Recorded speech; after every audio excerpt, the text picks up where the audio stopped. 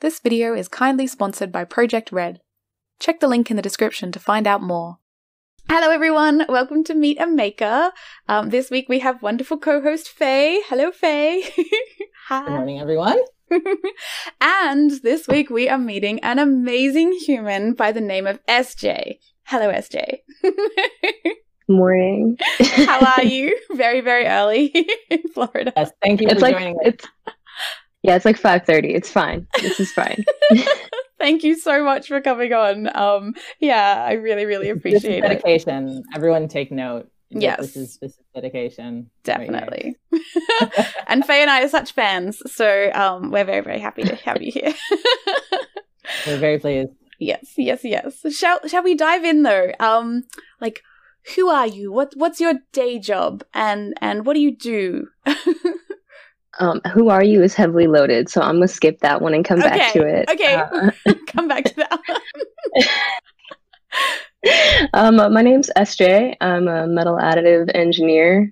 So that's my day job. I print in metal, where everyone else gets to do cool things on Prusas and like 3D print mills. Shout out to Naomi for being awesome. Hell yeah. I've been doing metal additive for about 3 years now, I think. Somewhere close to there. And I used to work in aerospace, but now I'm working in clean energy. It's awesome. Amazing. And wow, like metal printing is like so cool and like a totally different realm to anything I've touched before. So like, I don't know, what's it like? Well, I think it's so funny that you're like, oh, plastics, that's so cool. And yeah, and Billy and I are just going, metal? What are you talking about? Well, you guys can do things in plastic that, like, I know I look at them and I'm like, that would never print. I'm like, true. That's a recoder crash. Yeah. What's a recoder crash? So, like, you know how you have, like, the extruder nozzle in FDM printing? Is that technically the term? Is it FFF or FDM? We'll go with FDM for this. FDM is what everyone says, though I think technically Stratasys owns that or something. But everyone says FDM, so whatever. Yeah, I always understood. It's fine. It's fine. So, so the way it works in metals is there's like a laser that comes in and it passes through a lens and then it hits something called a galvo. And the galvo is basically just like a mirror, like that can like do this. And so like this is your first angle and then there's a second angle that comes off. So it goes boom and then it comes down like boom. And then down here is like the powder bed. So like there's no extruder nozzle. So like the laser's just like hitting the powder bed. And then you have to figure out like, all right, cool. So I got the laser to work. Now how am I going to keep putting material down? And so that's where like the recoder system comes in. So like you have the powder come up on one side and then it like the recoder arm comes across and it's like, it's like, and it like dusty thing. Moves the powder across the plate. Gotcha. Yeah, it like slightly dusts the plate and then the laser goes again and that's basically the science. That's like the kindergarten version of what I do all day. Is I just literally sit there and watch the laser weld all day, every day. It's slower amazing. than watching FDM extrusion. But it's more exciting. I mean, you're making stuff in actual metal. Like, that is so cool. Yeah. Real world usable parts as opposed to tchotchkes. Admittedly, as soon as those words left my mouth, I realized there's tons of real world usable purposes for FDM printing. You've got one sitting over your shoulder, actually, in rainbow colors, right there. Yeah, absolutely. Obviously, I don't actually believe that it's just for tchotchkes, but there is something obviously very different about a part being made in metal and what it can be used for, I guess, versus something made in any type of polymer, any type of plastic polymer. Just very different use cases. Am I correct in thinking that the form of metal printing you do is sintering? Yep, that's correct. It's called DMLS, direct metal laser sintering. Nice. Okay. And does it like get stuck to a bed? Like, how do you get the part out? Sorry, I'm asking really newbie questions. No, ask me all the newbie questions because I feel like I've talked with you about what I do, but I've never explained it like scientifically. I just tell you that it came out the printer. Yeah, and I'm like, wow. So most people watching will have no idea about sintering, like at all. Might not have even heard okay. the term. So my my metal specialties are aluminum, which everyone loves because, like, if you talk to any CNC machinist, they'll be like, "No, I'm not going to do that," and then you're like, "Oh, but it's aluminum," and they're like, "Aluminum, you say?" Well, I mean, of course I can do that. Why is it Because just it's really such a good to work soft with? metal. Ah, It's okay. easy to work with in a lathe, and it's like it's really easy. Like you could do a lot of like machining by hand. So It's light and soft. And does that make it yeah, easier but, to print too, or does that make it easier to print as well? no. No. Okay. Good to know. Yeah, and then my other specialty is what like my Twitter handle is, which is Inconel, which is a nickel super alloy. Yeah, it's like I think in my head it's the closest thing to like vibranium that we have. That is amazing. That is amazing. So now you see why I had to be called Inconel. Yep. But yeah, so Inconel is like a nickel super alloy, and like one of its main properties is like that what they use it for in aerospace is that like the more you hit it, the stronger it gets. What? So like I'm not a metallurgist, so I can't tell you like how the atoms move, but like the more you like strike it, the harder it becomes.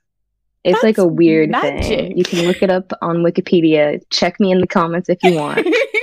I've had to try and machine it, so I know for a fact that it is ridiculous. That's incredible. Yes. It's really cool. So they used to put it on like the hulls of the spaceship because like as it was re-entering the atmosphere, it was one of the few materials that could survive really, really well.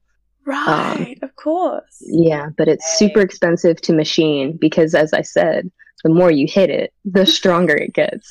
So just imagine trying to like hammer away at something like that or grind away at something like that. Is this like in one like of your the CNC situations mill. where you have to use the metal to machine the same metal, like almost like diamond kind of? God, It's kind of like that. It's kind of like that, but we actually end up just like it's like if you were gonna do like a lathe project in aluminum, you would only need like one bit. But for me to do the same operation in Inconel, I would buy like 4 just to be safe. Because it's just it's gonna break. Like Inconel's like super strong, so you're just gonna lose a few bits in the process.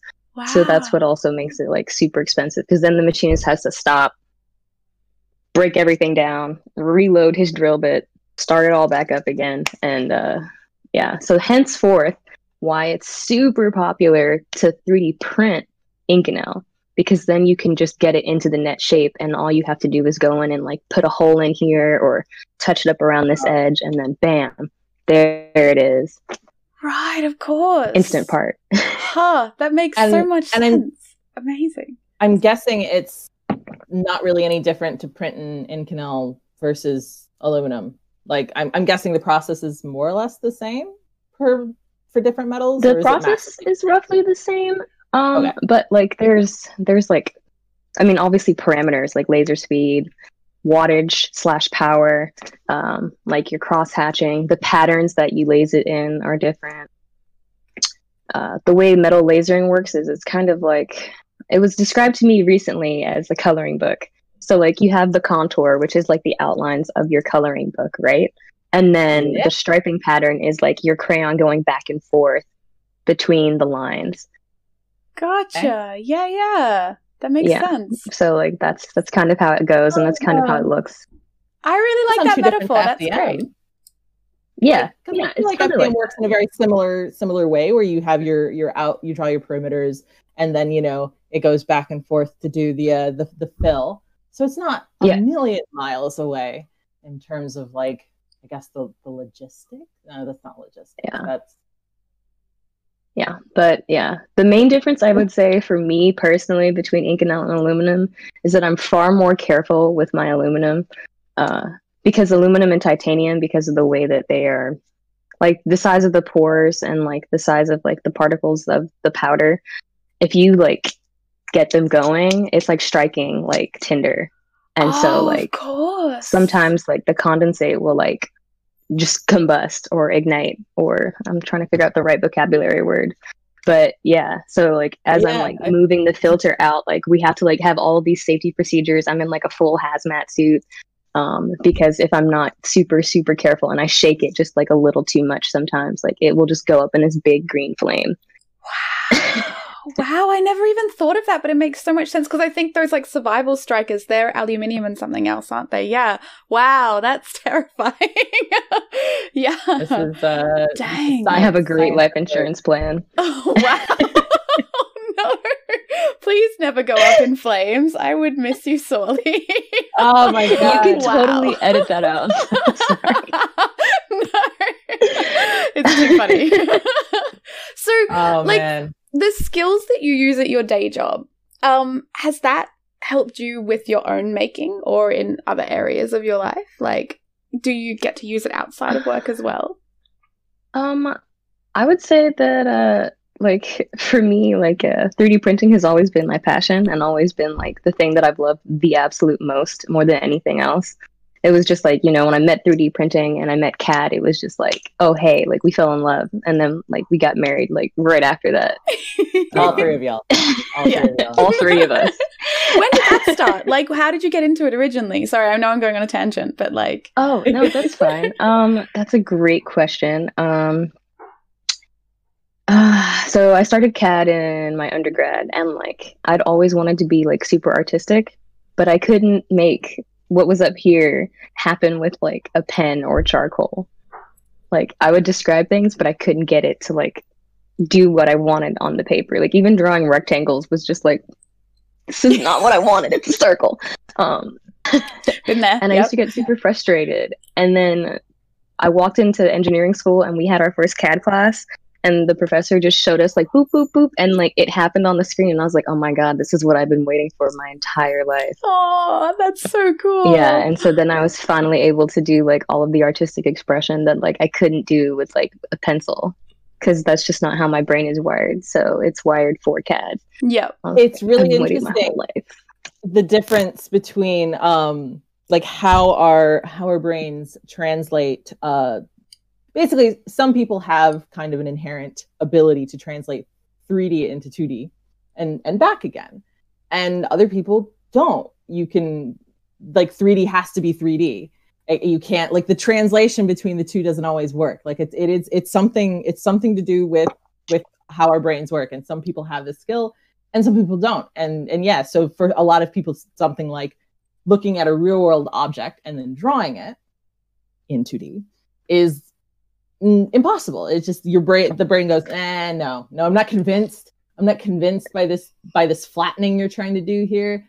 But obviously creating things in CAD is not 2D, it's 3-dimensional, so it accesses like a different part of your brain.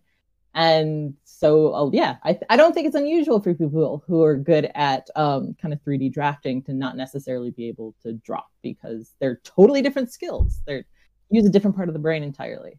I don't know. I think this sort of thing is very interesting. Yeah, definitely. And that's why I'm like so like blown away by the two of you, because like, I mean, Billy was like, "Oh yeah, I'm just gonna start painting, and it's no big deal." And then she's over here Pablo Picassoing it, and I was like, I grew up in a very arty environment, so there's a lot of osmosis knowledge that just probably was gained over the years. Like it wasn't like, anyway. Billy has the good brain connections to turn the 3D into 2D. That's great brain connections. But I totally agree though about like digital fabrication, in that like, because I got into it because I wanted to make things my hands couldn't make. I couldn't make things accurate enough. I wanted to make dice. I couldn't make them accurate enough with my hands, and I knew it.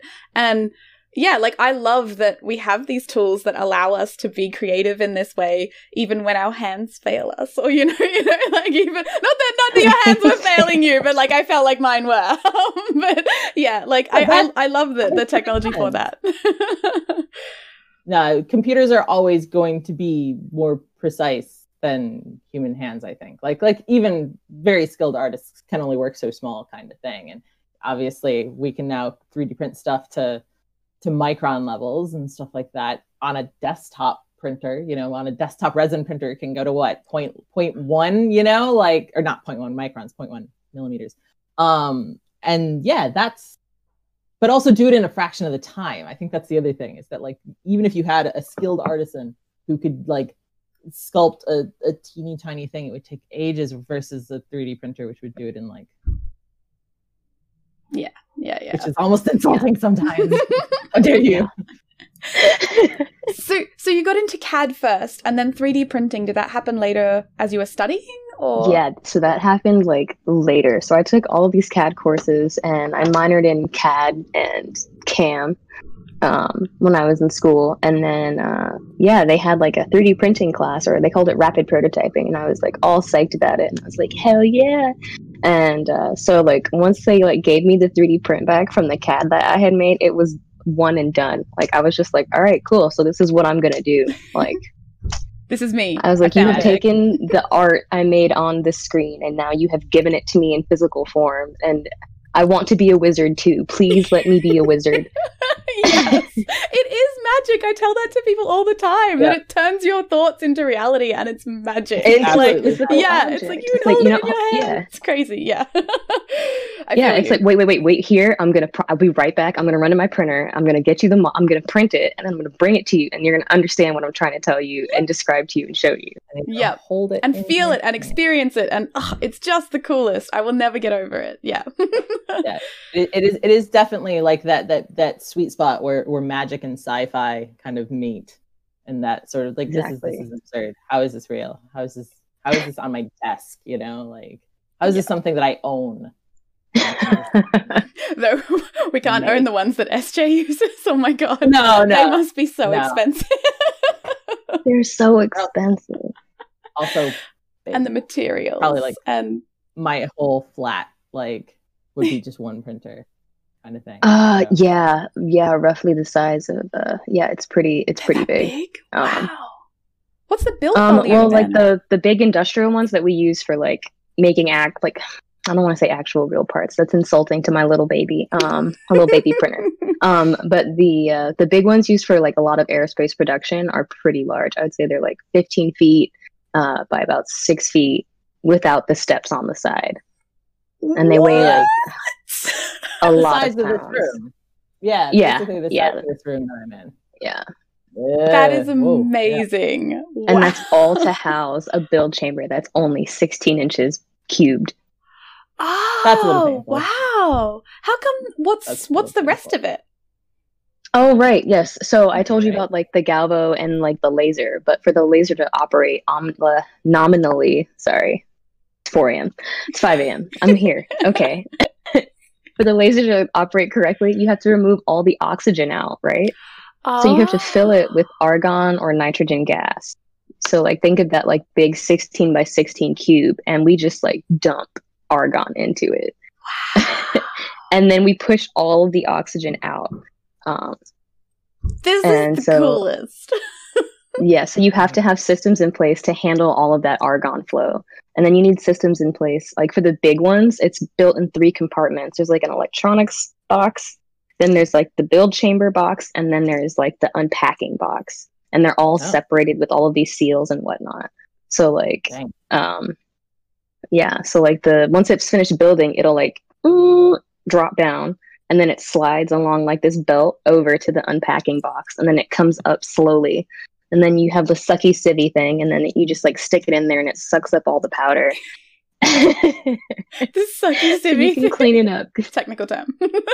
Very technical. I was just thinking that. That's so highly cool technical. Though I can just imagine this print like rising up like slowly, like here's exactly your new engine part or whatever.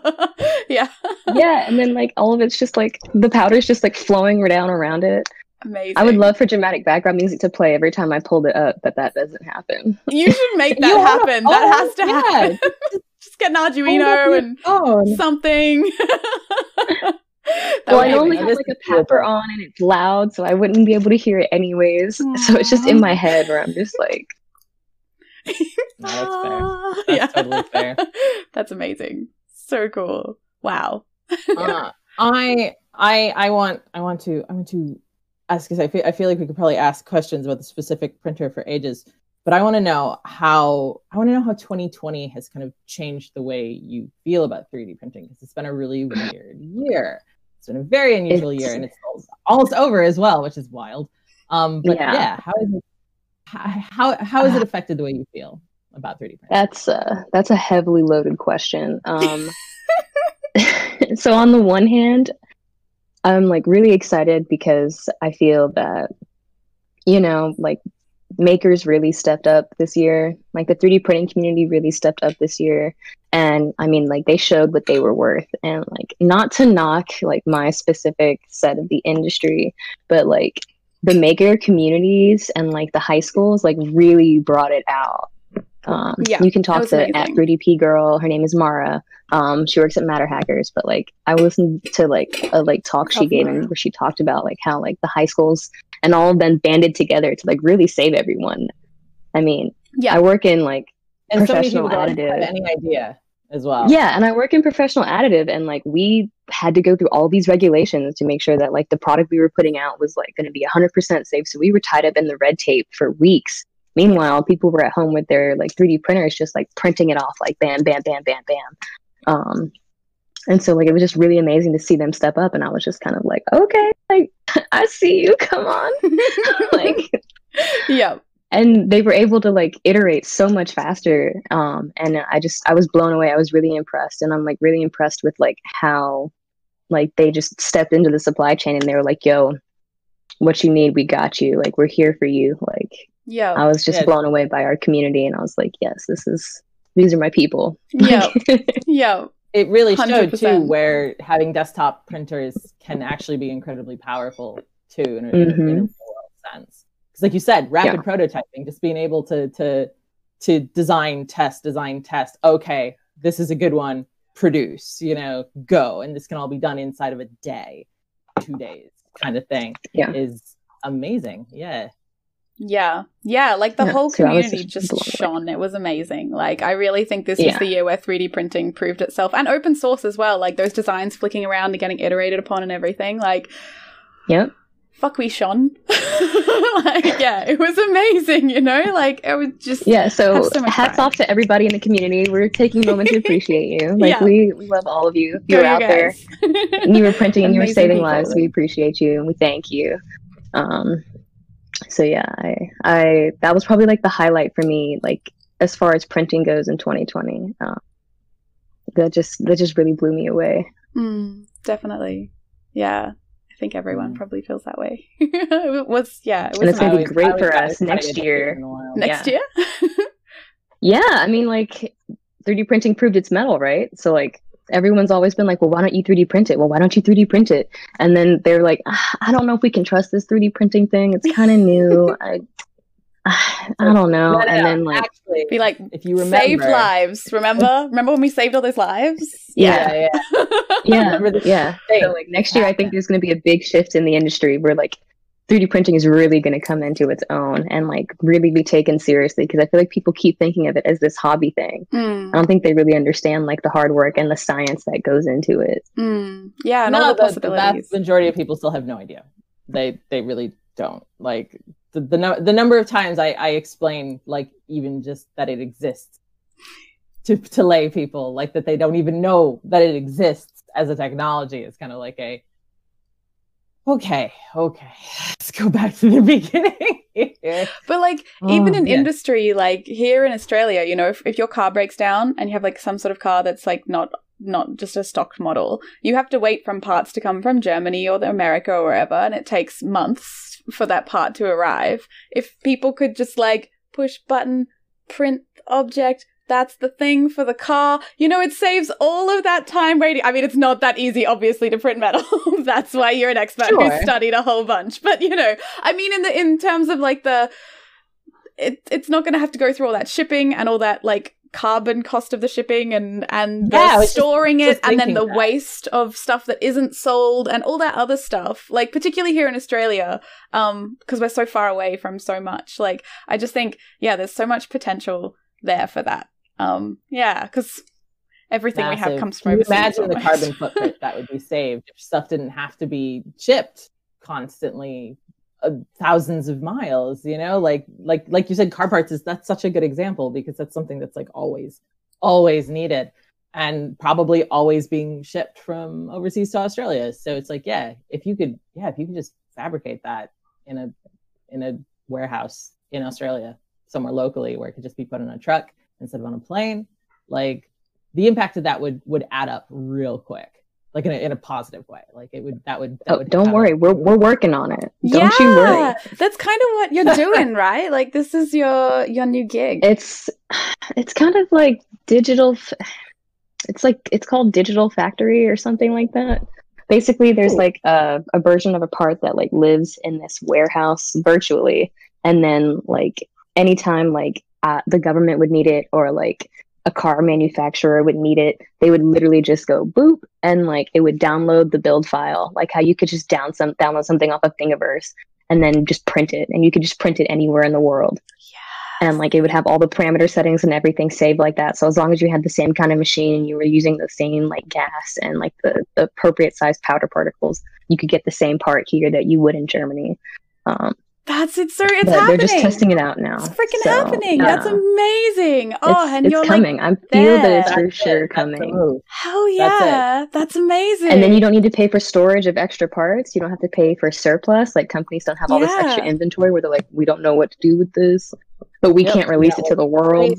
Yeah. Oh gosh, that's so cool. I didn't realize that's so cool. Actually happening. Yeah. In the works. Far out. No wonder you love it. Fantastic. No, that is game changing. That's definitely game changing kind of stuff, especially if it can be implemented on a mass kind of international scale. So, fingers crossed. Yeah, fingers crossed. It's like clean energy, green. Yes. And 3D printing is green too. So like that's also a thing that I really love. We recycle our powder a certain amount of times. It's like after you print with it and it all goes into a bucket, like once you've lazed the powder, obviously it's been burnt, right? So then the particle sizes are bigger. So you can literally, it's called sieving, sucky sievy thing. So you can sieve out the larger particles that are burnt, and then like the ones that weren't burnt just kind of like trickle down to the bottom. Oh, cool. That's cool. And then you can just reuse that batch for X amount of times, depending upon your company. Some companies are like, we don't recycle powder here. We're sorry. And then some companies, like they're like, we're sorry, we're just going to save it and keep it here. And then some companies are like, yeah, no, we'll recycle it a couple of times, or like we'll use it for like R&D. Like it's no big deal. Like that's cool. That's you're gonna ride that horse till the wheels fall off. Like it's great. I think that's so important though, because like the last talk I had, like last week we had Amy on, and she was talking. She's a material scientist, and she was talking about the life cycle of objects that we make. And I think that's such an important aspect to think about, is the the waste produced and how you deal with it. And I think that's a really cool thing, that to be able to reuse it, and that's awesome. And if you don't reuse it, you can always melt it down. Yeah.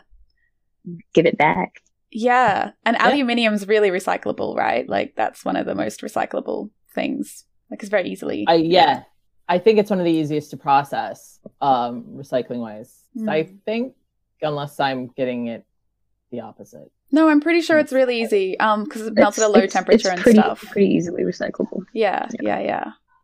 I seem to recall watching a thing once, possibly by Penn and Teller, maybe somebody who has a little bit more background, but I seem to recall watching something at some point about how like a recycling is actually not worthwhile because the metals themselves are so difficult to process and so difficult to recycle that the energy cost of recycling them is actually worse than making new, but that there was a few exceptions, and I think aluminum was one of them. Yeah. Doesn't sound like Inconel would be there. No, not Inconel. Inconel's not like, the easiest. One time use. Not one time use, but it gets stronger, so it's a many time use because it just keeps vibranium. All I heard was vibranium, and now I'm like glowing and like superhero I'm just material thinking in my of brain Black now. Panther. That's it. That's what I think about now. Yeah, that's what I imagine. Worse things to think about. There's worse things to think about than Chadwick Boseman. So I'm okay. So what about lockdown, Yeah. seeing as we're talking about the year? Yeah, how has lockdown affected your world? Oh man, it's been a nightmare. It's been crazy. So you were there at the beginning, when like I had first like started joining like our group, Women in 3D Printing. Yeah, Australia reached out and they were like, "SJ, we accept you. You can join our group." And I was like, "All right, cool. One of If it us. means I only have to wake up at 5 a.m., very low requirements." We're always getting up at 5 a.m. Yeah, exactly. And so for lockdown, it was so like with the 3D printing machines, like they have like, I hate that they use this word called production because it's such a like weird word to describe like people just want like a series of parts. It'd be like if somebody called you and they were like, "Oh, Faye, can I get like 15 of your vases?" And Gotcha. then you were like, "Okay, cool. So I know I'm going to make 15 of these like in a row for like the optimal size of like the build plate." And so like we're in production. And so like those production parts, they go like, I was working in aerospace at the time. And so they were going to go like onto a rocket. And so they were like, "Yeah, no, we need all of those parts by the end of the year." The way it works in aerospace is that when they fire test like a lot of the rockets, I don't think people really understand like why they're so crazy in aerospace about their schedules. Like any slip in the schedule means that they will not test fire the rocket because they have to have like optimal weather conditions. They have to load like a huge field of like the liquid oxygen and like all of the gases into the rocket. They have to have people on site. They have to have safety on site. Like it's a huge coordinated effort just to turn it on. And they only get to test fire it like what, once or twice a year sometimes, depending on like their budget. So they're like, "No, we need those rocket parts and we need them by the end of the year to get them put into the engine so that we can turn it on." And like, we can't have any slip in the schedule. So everyone else got to work from home, but here I was going into work every day. I was like, "All right, I'm essential. Here we go." But yeah, during the start of the pandemic, a lot of my coworkers were like in contact with someone or like they were at risk. So I was the only one. We went from having like 3 engineers and 2 technicians to just me and the 2 technicians. And we had a print farm of around 20-ish printers. So yeah, I was running like that many printers roughly on my own. My coworkers could send me, like, to be fair, they could send me the builds from home. However, it was really hard to like load them all, purge all of the machines. Purging is when you fill it with the gas. That takes forever sometimes. Gotcha. You have to like purge the machines and then like getting all of them started and then like pulling them all out. So like once the powder comes out, you have to like do the sucky sievy thing. And that's a very slow process because we don't want to move the powder too fast and then have it go boom. So Got like, yeah. boom. I'm learning. Going boom. Yeah. Yeah. So like taking the parts out of the machine takes like, for like an experienced technician, they can do it in about 2 hours, Wow. depending on the size of the particles and the material. And then like me, I'm not an experienced technician, but I could do it in 4 hours. So So if I had to pull a machine, that would be like the wow. last half of my day. Is that like constant attention required, like physical doing of a thing for 2 to 4 hours? Yeah, it's constantly just like depending on what your site is like. So my site had like a basket almost that had like a mesh screen, and the size of the mesh was like set to a certain particle size, so it would filter out the burnt particles. So like we would just like do it that way. My new site, we do it a different way, but yeah, and that took forever. Just like, and it would vibrate, so it would just shake. So it's like panning for gold, and you're just sitting there like watching it. Like, could you go any faster? Wow. Yeah, I'm like, could you go any faster? And there's no gold. It's a freaking There's pandemic, and we need these rocket machine. parts. God damn.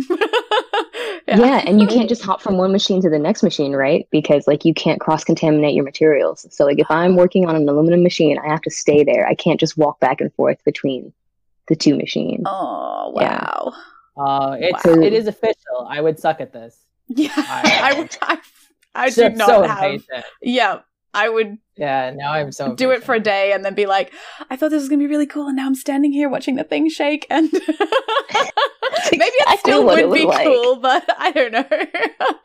I think if I would have a hard time with that. Walk away, like I'm frustrated. If I have to sit there and watch the print to make sure it's laying down correctly, like for 5 minutes, that's like, all right, really? That's Is this what we're doing? That's only like, the first layer. what? Yeah.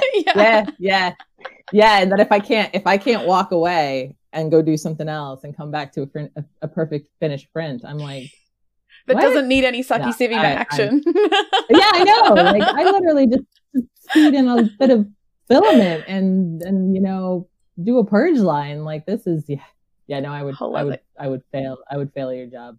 I would walk away. Utmost respect. Utmost respect to the Yeah. dedication you had. Yeah, so it was intense trying to like get all of that going, because like once you like take the part, then once you take the plate out, so like you lift the plate out, right, and then the parts are welded onto the plate, because that's how it works in metal. Like, it has to bond to the plate. As like you're lasing between your layers, like it's going through this rapid series of like expansion and contraction, like boom, boom, boom, boom, boom, boom, boom, boom, because of all the heat and thermal stresses, and those stresses build up over time. And so like you'll find that when you print different materials, some of them are like, oh, I'm chill, I'm hanging out on the plate. And then some of them are like, I need to leave this plate, I need to break free. Like, that's aluminum, sorry. So I tend to apply more supports on my aluminum builds, just because sometimes like it gets a little wily, and I'm like, you need to behave. You're gonna stay right here, and you're not going anywhere.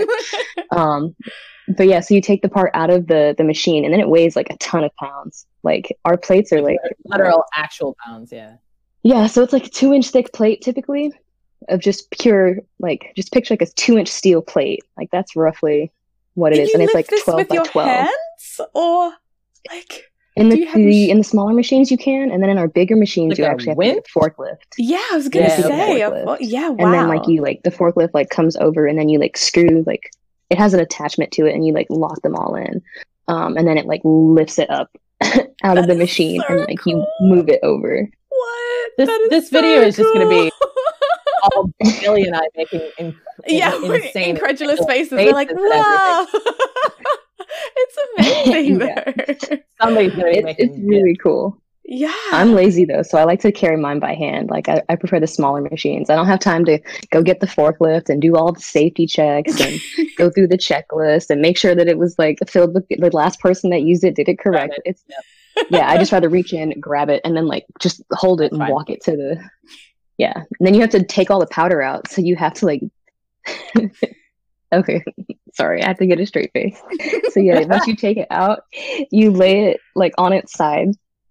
So the flat part of the plate is here. So like if this was the plate, it would be like this, and then my part would come off like this, right? Here's a metal printed part, by the way. Ooh, and so then you would take a hammer, and then you would just like whack it. Part sounds fun. And it comes off at that interface layer. Like, I have arthritis, so it's like really painful. But yeah, you just like tap the back of the plate repeatedly until you start seeing all the powder come out, and then we like have the air guns, and then we put the air guns in the channels, and then we like blow all the powder out, because you want to make sure all of the channels are completely free and completely clear. It's super critical for everyone who's been like kind of asking me like why I have that cool Solicon video on my Twitter channel. It's because like depowdering can sometimes take days. Wow. So like people spend like thousands of dollars on this part, and so the reason they want to metal print it is because they put cool crazy channels on the inside to move fluid or to move heat or whatever floats their boat. And you have to make sure you get all of the powder out, because like I said earlier in the video, that like the stresses are like expanding and contracting, and it wants to lift off the plate. You have to get those stresses out somehow, or the part will deform when you cut it off. So we send it to something called stress relief, where they just basically put it in a giant easy bake oven and they bake it, and they bring it up to temperature, and it like dissipates all the stress, and then they bring it back down slowly. So kind of like so that when we cut it a little off, bit, but not quite. So it doesn't buckle, or like we call it potato chipping. Like it'll literally just like whoop when it comes off. Wow. That's fascinating. Yeah. You should be making a list of all these like technical terms. Yes, I'm liking potato chipping. I will never call it warping again. Potato chipping is way better. I feel like sometimes my prints potato chip a bit off the build plate. And that's what it's going to be from now on. When it starts to curl up at the edges, it's going to be potato chipping. That's exactly what it is. That's what It looks like a Pringle. It's perfect. It's the perfect descriptor. Yeah. Crisp. Yeah. That's it. Potato chipping. No more It's warping. extra crispy. It's So yeah, if you don't get all the powder out of those channels, when we go to put it into the stress relief process, it will just bake that powder in and like semi-center it. So Right, it'll create a of course. blockage. So like when someone runs That would fuel make through sense. it would create a blockage, and then the part would fail during operation. And like I would never want that to happen to like a rocket Then engine somebody or would- what will you. So like we're very thorough. Like we are obscenely obsessed and thorough with getting all of the powder out. That makes a lot of sense, though. Mm. Like, yeah, pretty high Yeah. stakes when you're building actual rockets. Yeah. Oh yeah. Actually, Speaking of the rockets, this is the F1. Shout out to Oh. Thingiverse. This is printed in steel at 30 micron layers. You guys understand what that is because you operate really cool machines. That's So this is what like a lattice support would essentially look like. those are supports, yeah. Yeah, and you can hear it. I'm like rubbing my finger on this pretty tight, and it won't break off.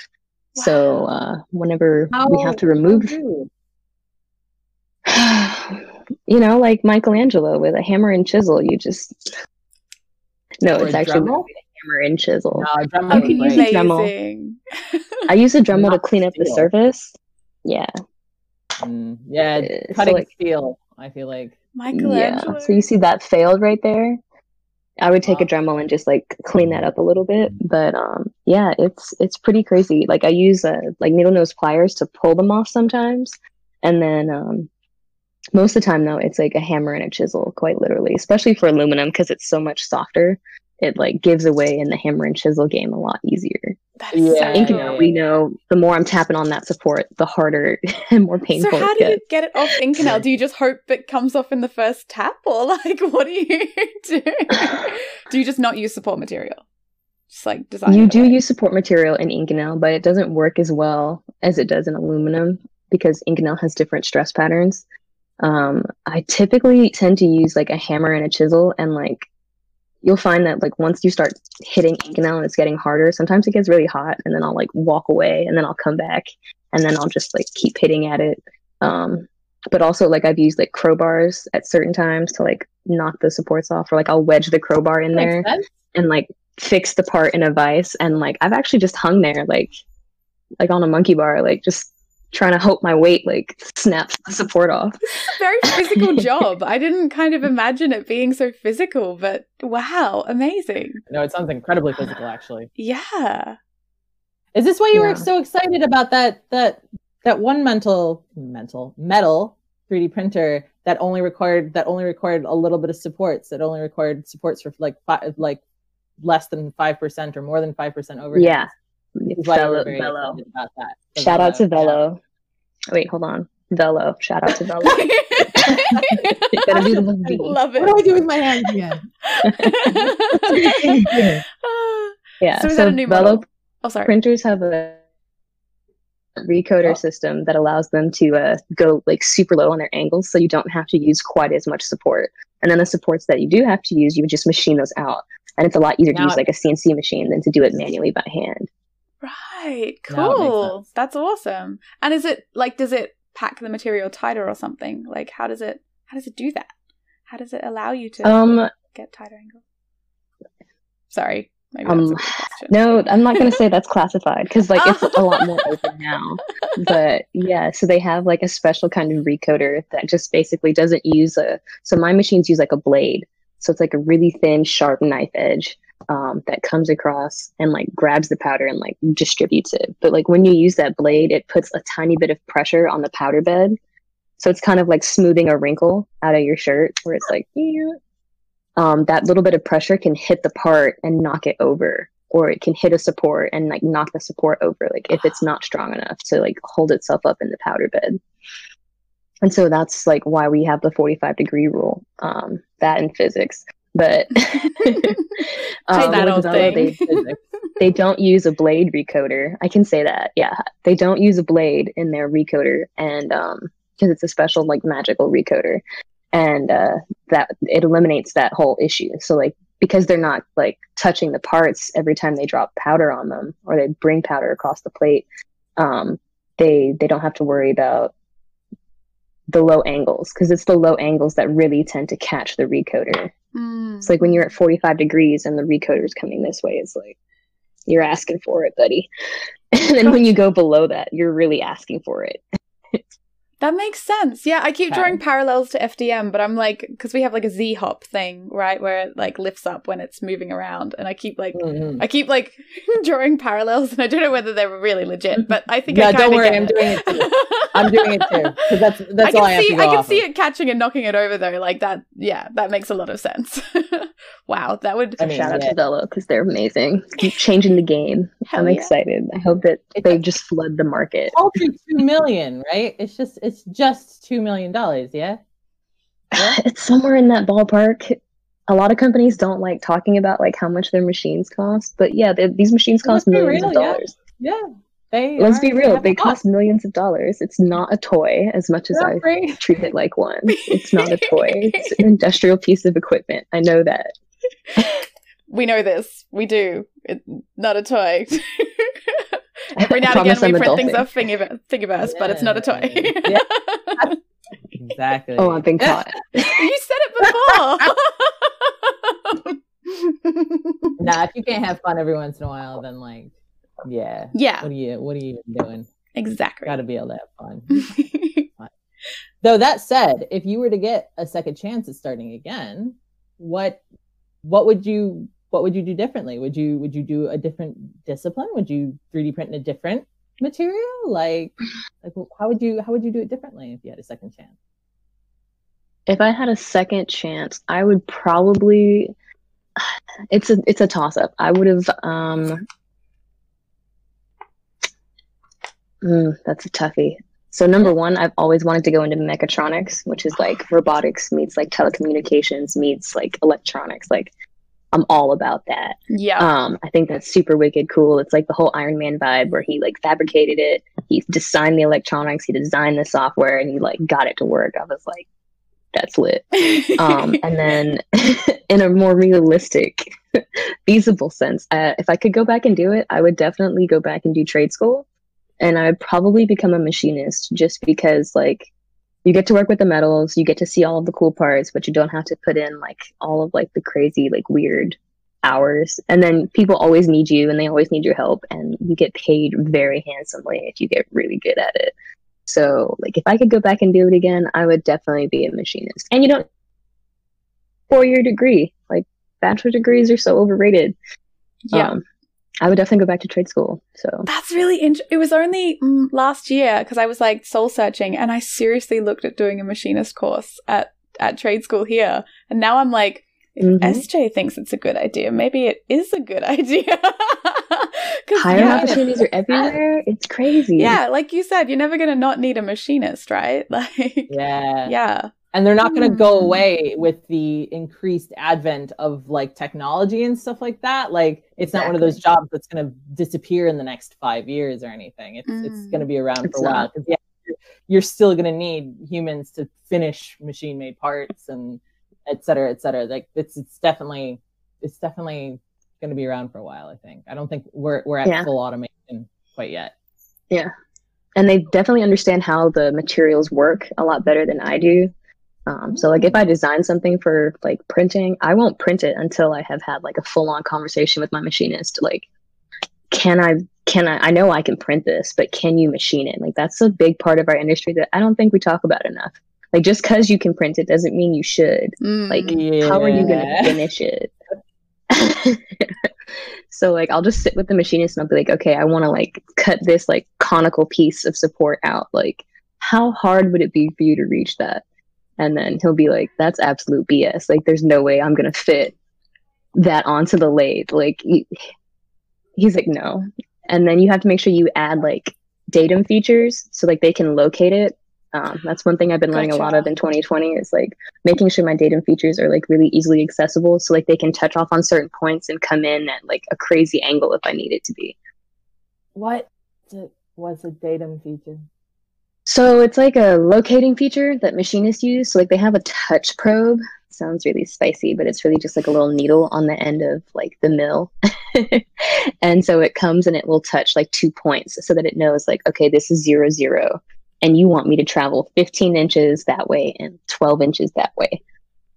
So it's basically just like how you set the 0, 0 on the part. But like you have to make sure that like, because we're machining within like a thou or like 5 thou, which is like a hair size, they really need to know like where the 0, 0 is going to be. It's crazy. And is the needle like capacitive or something? Like, does it, or is it a manual needle that that touches the part, or does it like? It looks like a needle, but it has like a little ball on the end, and it like has a sensor in it to get a reading. Oh, gotcha. That makes sense. So it is and digital then as well as. Yeah, it's all digital. Yeah. Amazing. Wow. So like, he's not going to measure it with a caliper set. He's going to measure it like with the precisely tuned instrument that's been calibrated. Reaching in with calipers. Yeah. And I imagine as the part goes, some of those parts, like some of those reference points would be removed, right? Like as you're finishing things, so you'd need more than one to. Am I right in thinking that? You're correct. Okay. You're correct. Interesting. Wow. I'm learning so much today. Yeah. This is great. Yeah. Just talking us all the time. Feel so like outside of my usual realm of knowledge here. It's very much like, oh wow. This is I don't know. I definitely find it really interesting how the technologies that Billy and I use regularly and the technologies you use are both considered 3D printing. They both fall under additive manufacturing, and yet they feel so incredibly different. And as you're explaining stuff, I'm just like, dang, wow, it really is. It's massively more complicated. Yeah, I never had to whack out the organ. And I don't worry about my prints exploding. Yeah, I worry about burning myself. I do worry about burning myself, but mostly because I'm an idiot. I like to get really close to the nozzle when I shouldn't. But that's on me. Yeah, it's not explosive green flames that take up the whole room. It's a little different. Yeah. I've seen it one time, and it was... Oh, you've seen it? No way. Yes, I saw the green flames one time, and I was kind of just like, nope, wouldn't touch that with a 10-foot pole. But I'm out. Wow. Sorry, passing on the giant wall of flame. Yeah. Thanks. No, thank you. Green. Holy. That's kind of cool. It's magical. Yeah. Fire. But deadly. From a distance. From a distance. That's cool. Yes. Fireworks. Not awesome. Close enough to singe off your eyebrows. That would be bad.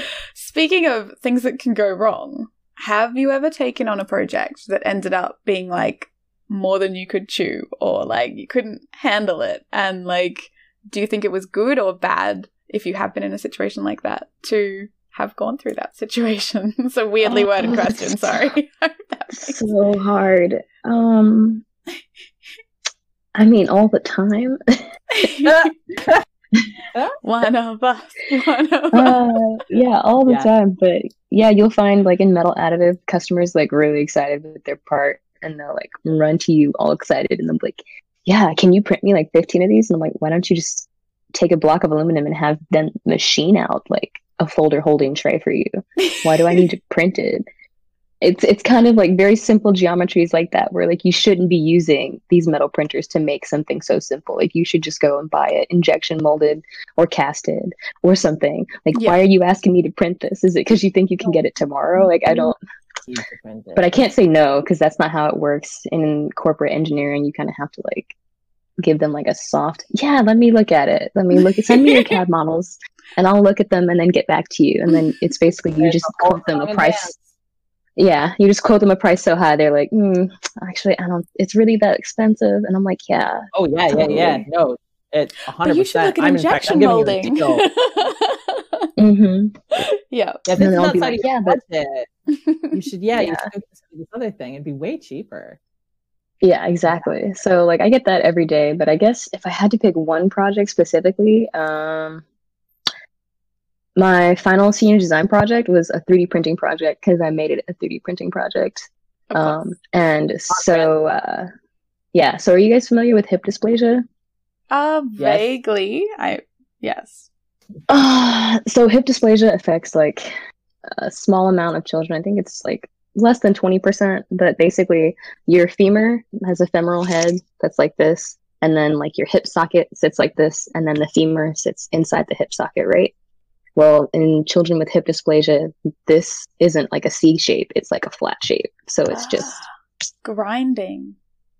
It's just not connecting. And so like the babies won't be able to crawl. It'll be difficult for them to learn how to walk. They'll have to like be in crutches or like assisted leg devices or wheelchairs. And so to fix this conventionally, doctors have this method where they put them in a little harness, like a little jumper, and it forces the femoral heads like inside of the bone, because like when they're infants, like they don't feel that, so it's best to correct it while they're really small. And then like their bones are pretty soft and malleable still, so like you can just like force the femoral socket to make a socket. But the problem is that being doctors, they're not engineers, so like they don't care about repeatability. All of it is done on mostly instinct, like just feeling it and finding the right sweet spot. And so we had a doctor come to us and he was like, yo, can you calculate this so that like I can share it with my community and like we can like be more uniform when treating this for kids. Yeah. Wow. Yeah, so that's how I'm a biomedical engineer. If I didn't clarify that, I was a biomedical engineer by trade before I got into metals. And so I was like, yeah, that sounds challenging. Like we're gonna be on a team to do this. Like, yeah, sure, we can calculate that. And then so we had PhD students calculate like a certain set of angles that they thought would be best for like moving it into place. Like around the acetabular, there's like a little like in the cup, there's like a little rim, and so like they would calculate the angles of the energies of like your muscles moving back into the little cup. Anyways, we're getting too big. We're getting back to the overall arching picture. I'm loving it. I'm following along. I'm like, this is cool. We're on an adventure. Yeah. Okay. So we're on the adventure. So now you have the background of the adventure and why we were doing the adventure, and then a big part of the adventure was he wanted a desktop model so that he could show his other doctor friends, like, hey, these engineers tested it out and we know it works. Because the main goal of the model was for them to be able to grab the leg, pull it out of socket, and then watch like these muscles suck it back into the socket. You know. Oh, wow. So we had to have one team designing pneumatic muscles, which are basically just kind of like these air pressure sleeves. They're really cool if you can look them up. They behave very closely to human muscle. You see them in robots all the time. I'm sure you've both seen iRobot, right? Yeah. So like, you know, Sonny's arm where he has the cords and whatever, that's kind of like what the pneumatic muscles look like. So cool. So we had all of the muscles that control like the femur and that connect to the hip, like there. And like you were just supposed to be able to pull it out and like snap it in. My job was to 3D print the hip set and the bones that it was going to attach to. Which I thought was going to be quite simple, but it was not. Oh. So we had the CAD model brought over, like we had the scans provided by the doctor of a baby, and then we had to scale it up because like to print like a baby size, like the baby size of like the baby's hips is like smaller than a mouse. It fit into your hand. I have some pictures. And the femurs are small baby chicken wings. Like their little femurs are so tiny. And so we were like, all right, this isn't going to work. Like this isn't working. Like how are we going to attach these big pneumatic muscles, like the smallest pneumatic muscles, like the size of my finger? How are we going to attach that? Yeah. So we've got to make this model bigger. So they're like, SJ, we need you to print it bigger. And I was like, how big? Like, what's the scale? Like what? Yeah. So we ended up doing like a lot with that. Yeah. And then like after that, my first encounter with the maker community actually was on that project. Because like I had the 3D printed anatomical models, but like they were like, how are we going to attach the muscles? And I was like, oh, that's a great question. And they're like, could you put anything inside of the print? And I was like, maybe. I don't know. You only gave me STLs. It's not like you gave me actual CAD. I can't. Yeah. What do you want of me here? Yeah. What do you want of me? This is my first solo 3D printing project. I was like, what the fuck? So I went into like a maker community forum and I was like, does anybody have any ideas for how to do this thing?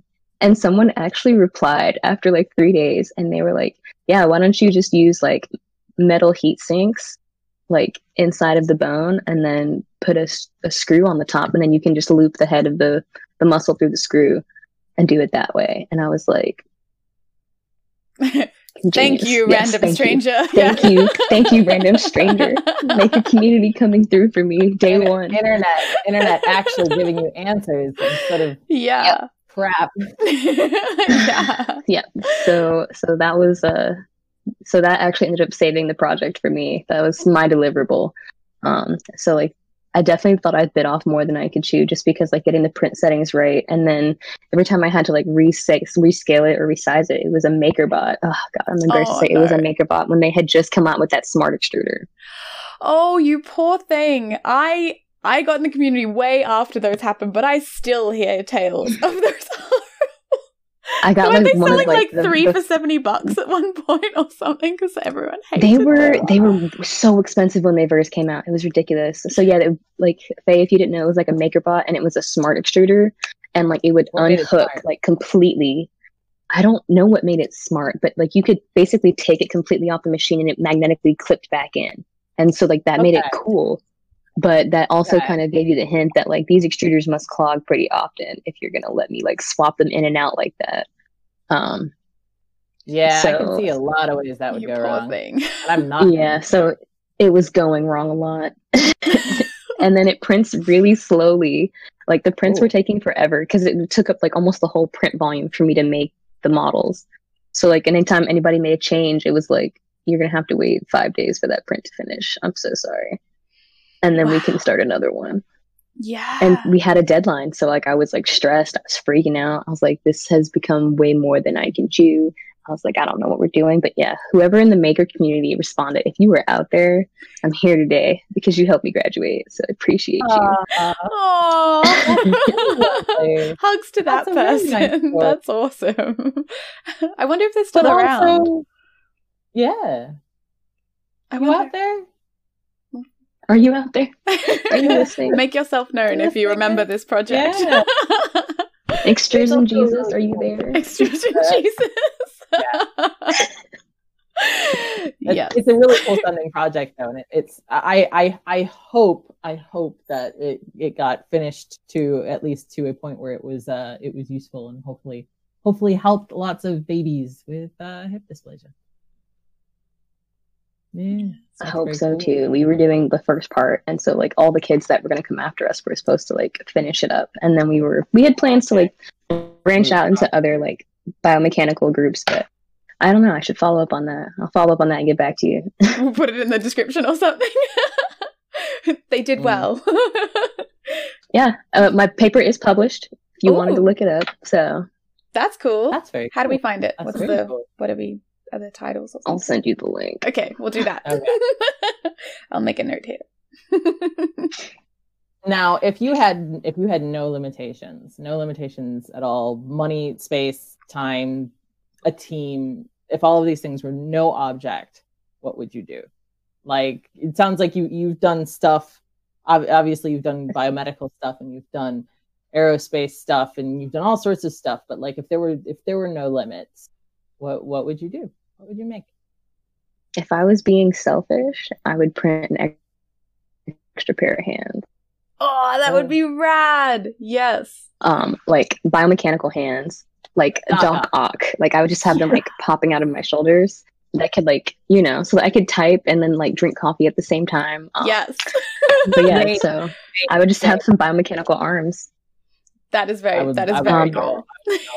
Yeah, if I wasn't being selfish, I would print homes. Like I would just level everything and just start printing homes. I worked on a project a couple years back that was about printing on Mars. So they had this idea that we would send the rover to Mars, and then the rover would scoop up the regolith, which is like the basalty a fancy stuff, way right? of saying dirt. Yeah. Yeah. And then it would like dump it into a vat behind it, and it would mix it like cement, and then it would use that as material for extruding and making homes. So they would send that out first, and then they would send the astronauts. Yeah. Yeah, I think it was an America Makes, and then like the astronauts would come after that, and like once the astronauts got there, they'd show up and be like, "Yo, it built our house. Like we don't have to sleep outside." That's so cool. I didn't know you worked on that. That's awesome. I've like been thinking about that ever since I heard about it. I'm like, that's freaking that's amazing. Yeah, like little robot printers, like little. Yeah, so cool. Wow. But I didn't know you worked on that. Right? Dirt, like just the coolest using human. Mars dirt is kind of amazing to just like be They like, don't yep. have trees. Huh? It's like they don't have trees, so you get there. And it's like, I guess we're gonna use this dirt. Make some little mud brick houses. Use what you got. Use what you got. I still really like the Doc very Ock arms, sustainable. though. I think I would like some Doc Ock style arms, please. That sounds good. Mechadendrites. Yeah, honestly, I could definitely use a couple sets, like one above, one below. Like that would be. It's not selfish. It's big brain. Yeah. Galaxy brain.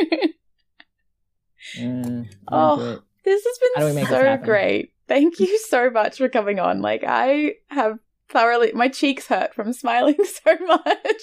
This is wonderful. My brain is very full. Of new information, but I still think that the coolest thing that I learned today was about Inconel. Like, that's the vibranium. I'm taking that with me. Yeah. It's pretty awesome. I had to name myself after it, but I love it. Just to put it out there in the community,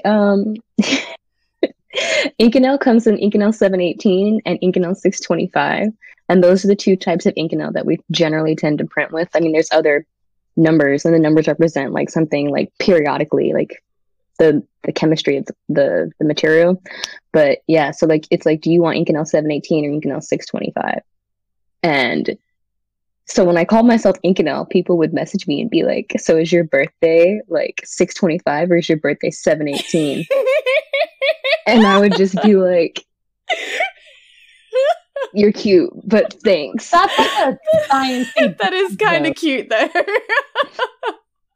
That would get me. Anytime someone works out what my name means, I'm like, yes, go you. Like you've done your homework. You've done your homework. Yeah, that's awesome. Oh, people are great. I love them. People are something. That's for sure.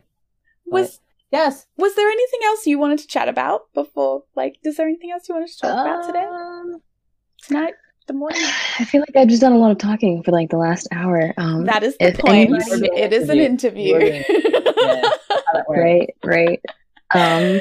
I'm sorry. I'm used to being like the silent engineer on the wall that's kind of in my head like, that's never going to print. It's never going to print. Never gonna print. Okay, we're going to print it. Screaming. It's above my job description. I just push go. Today the spotlight's on you. But yeah, I guess if there's anything that I wanted to chat about or have like put on the interview, it would be that I hope a lot of the makers in your channel that are watching this, like especially the younger ones, because I noticed that you have like a good amount of like younger high school age like makers that follow you. Go into metal printing. Like it's awesome career. It's fantastic, and we need more people in metal printing to keep it going. And even if you don't like metal printing, like higher level industrial printing is also like really cool too. I mean, I love that the maker community is, they're really obsessed with like the open source thing, but like there's like a little bit of luxury in like the corporate side where you can just like push a button and then Stratasys will ship you the material and then you just kick it in the machine and it just goes. It's a lot easier in certain regards. I love the open sourceness, but I'm also like, come on, try the dark side just a little bit. Taste it. There are some trickies. A little bit. That stuff's not going away. So, it's not going away. So might as well take advantage. If you work in the industrial sector, I mean, you don't have to pay for it. Like, another company is paying you to print, and it's awesome getting paid to print. That is cool. I'm paid to print. I love it. I do it at home whenever I get the chance. I don't have a printer here. Don't judge me. Don't judge me. Not judging you. You have amazing printers you work with every day. Like, why would you need one at home? Yeah, I think my wife would kill me if like I had a printer at home because I print all day long, and then to come home and sit there like printing again. Like, do you ever stop? Like, do you ever stop? Did she come first, or did printing come first? Which came first in your life, her or printing? Like in timeline wise, like which did you meet first? You were setting me up. You were setting me up. Okay, we won't answer that question. I'm sorry, SJ's wife. Not get you in trouble. I feel the same way though. Like, I feel like I neglect my poor partner sometimes. Like, maybe it would be better if I didn't have my printers hit because he might get more me time. Poor thing. Exactly. Poor So thing. I'm just Yeah. like trying. You made the right choice, Sorry. to be perfectly honest. Well then, where can people find you if they want to follow you and continue gazing in awe at your amazing works? Well, you can find me at Inconelle, INCONELLE, on Twitter. And you can also find me on LinkedIn under SJ. I don't know how many SJs there are, but I don't think there's that many. If you want to follow me and see what I'm doing, like, in the corporate world. I'm trying to, like, so like there was this Very first wave of like metal 3D printers that were like super old, guys. Right? Like they were really old, and so like now I'm in like the second wave, and so like we're just constantly, people in the second wave are kind of like, can we post that? And the old guys are like, no, you can't. And then we're like, well, how are we gonna tell people that we're awesome? And they're like, okay, you can post this one thing. And I'm very like, highly skeptical of the internet. Yeah. yeah, and I'm just like, okay, fine. Like, I'll just post the one boring picture of the printer outside, like in the middle of the parking lot. Like, that's fine. It's gonna get me all the likes. Yep. Aw, that's a shame. But yeah. Yeah. I get that. If you follow me on LinkedIn, there is a video of like what I do every day, and I can share it with you. Yes. I can we'll also pop share it with you in the links. comments because it is on LinkedIn. Yeah. We'll put those in the description. We will do that because that would be awesome. Okay, perfect. Yes. Oh, thank you Thank so you much. so much for getting up early to join us. Very early. Thank you. Thank you.